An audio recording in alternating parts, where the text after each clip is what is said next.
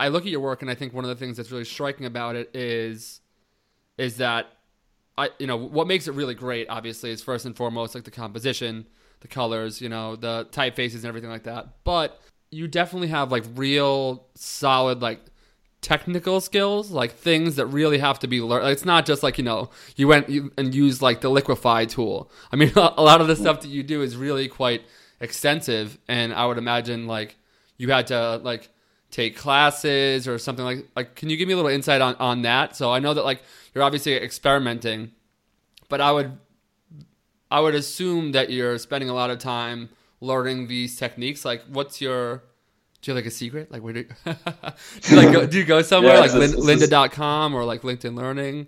Where do you learn all these awesome skills from? To be honest, I literally don't know if I've ever done a class or anything. A lot of it is just, it's kind of, I'm trying to think of an analogy, but it's kind of just like a self-building thing. So, you start off and you have zero skills with something like Illustrator. So you open the program and then you learn to do a certain thing. Yeah. And I think when you open yourself up to that kind of experimentation, you're not aiming for a goal, which I think is not the danger, but I suppose maybe the danger that a lot of people coming into this right now are kind of heading towards, where you don't allow yourself to play with things because you kind of already think you know where you want to go. Right. So I'm like, I'm really into this kind of like vintage Americana, and so all you're doing is trying to figure out how to make that thing. Right. But when you open yourself up to experimentation, you're like, I'm not trying to do anything specific. I'm just going to play around with this thing, and then see that like, oh, when I use this particular effect in Illustrator, when I try this technique, this happens, and then kind of trying to figure out like, cool, how could I use that for something else? Yeah. I've been having that recently, yeah. Yeah, so literally, I think it's just, I've been doing this for a long time. I'm almost 34.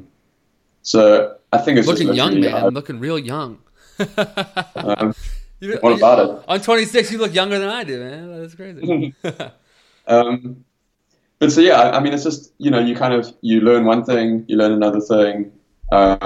Years go by, then you have maybe like, you have this little cachet of things you can call on and kind of put together and piece together and kind of rearrange and use, and you're kind of constantly learning little techniques that you've developed, and then every time you do something new, you might find a slightly different way of tweaking it, or a slightly more efficient way of doing it, or a slightly better way of getting the same thing. Right. So I mean, for instance, I do a lot of shit where you joke about the Liquify filter, but a lot of times I'll do something pretty simple, and I go into a project and I'm like, shit, this one's going to just be my really clean, simple one. I'm not gonna mess around and get too complicated with this. Right. But then inevitably, I kind of do the simple version, and then I take it into Photoshop or something, and then I go like, let me just like mess around with like these filters for a bit, and then I'll eventually end up where I've got like 3 or 4 like Photoshop like layer effects happening or filters and stuff, and it really is like, the Liquify tool can be dope if you figure out how to use it.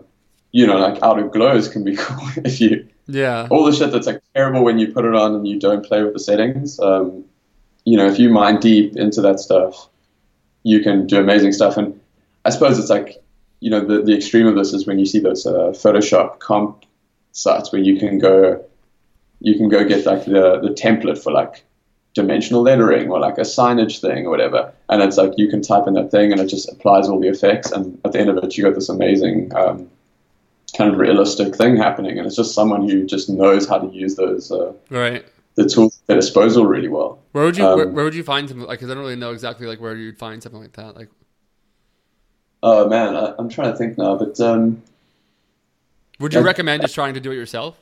Because I think whenever you kind of take those shortcuts, you're like kind of doing yourself a disservice, right?